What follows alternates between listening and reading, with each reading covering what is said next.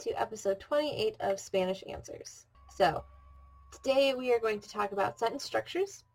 It will be very exciting for those of you who love grammar, and if you don't, not as exciting. But next episode, I'm thinking we will try and do a little bit more exploration of how different cultures celebrate Valentine's Day around the world, but I don't know yet if there's going to be enough for a whole episode, considering that last year we also discovered, I believe it was in Mexico and Spain, the traditions that they do there. So we'll see if we can find a different Spanish-speaking country.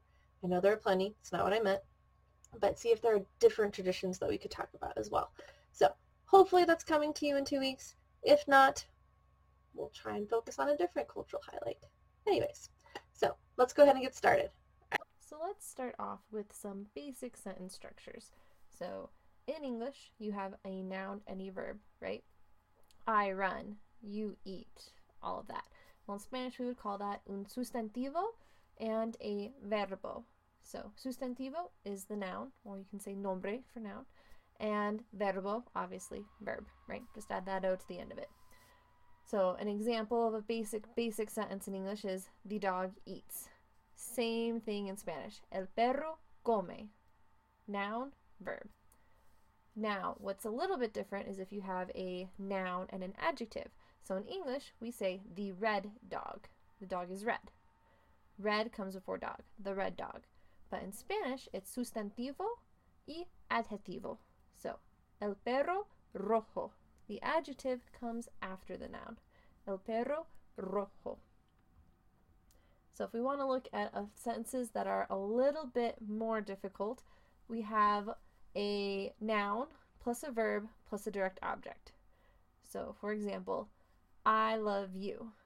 I is the noun, love is the verb, you is the direct object. Well, in English, again, noun, verb, direct object. But in Spanish, it's a little bit reversed. So you have el sustantivo, el objetivo directo, y luego el verbo. So sustantivo, first, noun, then objetivo directo, the direct object, and then the verb, el verbo. So in English we say, I love you. In Spanish you say, yo te amo, which literally is I, you, love. Yo te amo. Or you could say, I see you. In Spanish, it'd be yo te veo, I-U-C. Yo te veo. So it's a little bit reversed. Now, in Spanish, one cool trick is that you don't always have to say the noun. In English, you really do, because, for example, when it comes to conjugations, our language is very simple, you could say, with conjugations. We're pretty lazy with them. They don't really change. So, example here, we have the verb to eat. So, I eat, you eat, she or he eats, they eat, we eat, y'all eat. The only one that changes is for he and she. That's it. Everything else is eat. So in English, you really do need that noun to understand who the subject is or what the subject is.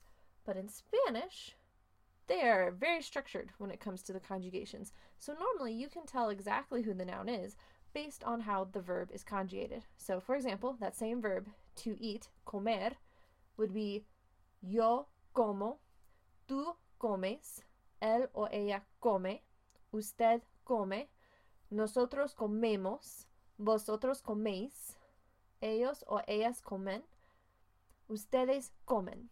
So, él, ella, and usted are the same. Ellos o ellas o ustedes is also the same. But you still have a very structured conjugation. So, yo is different. Tú is different. Él, ella, usted, different. Nosotros, different. Vosotros, different.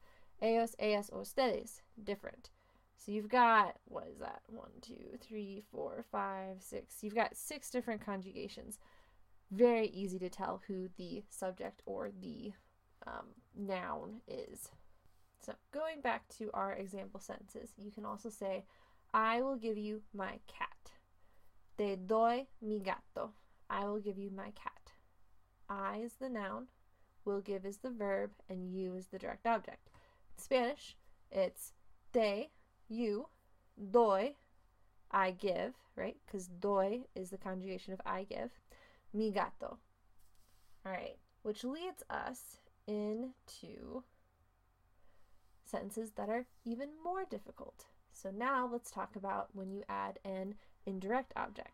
So in English, it goes noun, then verb, then direct object, then indirect object. I have a doll. I give it, you it.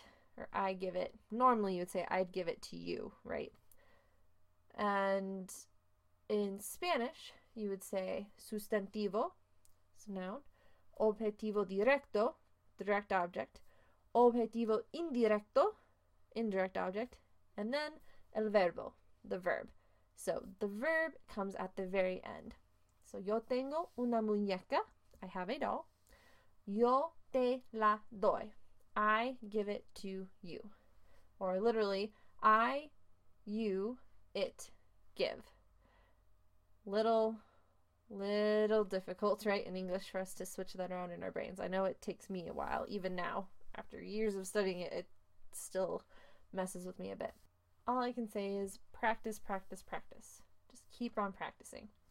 So another cool thing that Spanish can do with its sentence structures that English definitely cannot do is in Spanish you can combine direct and indirect objects at the end of a verb. So English, this is not a thing, but in Spanish totally is, and I love it. For example, if you were to look at someone and say, tell me it, come on, tell me it right now. In Spanish, you would say, dímelo, dímelo. So you take di, the command form of the verb, right? And me and lo. So dímelo, tell me it. You can also say, in English, you'd say give me it, right? 3 separate words.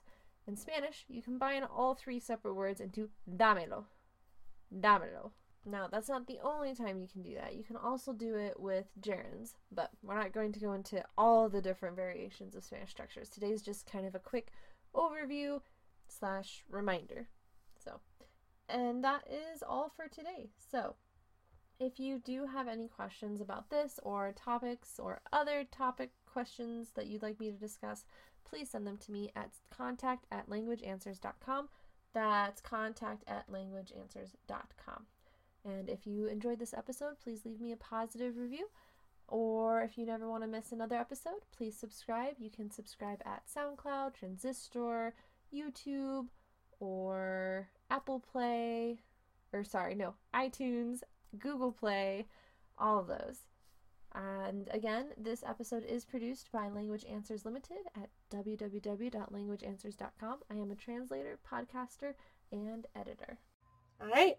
Well, I hope that all made complete sense to you. If it didn't, please reach out to me. As you can see, I've also made some changes here. I am clearly in the nesting phase, but my husband hung up some shelves for me, which I'm very excited about. So we got some books and rearranged the room just a little bit. But anyways, I will see you in 2 weeks. Thank you so much again for watching, listening, however you're getting this episode. And we'll talk to you then. Hasta luego.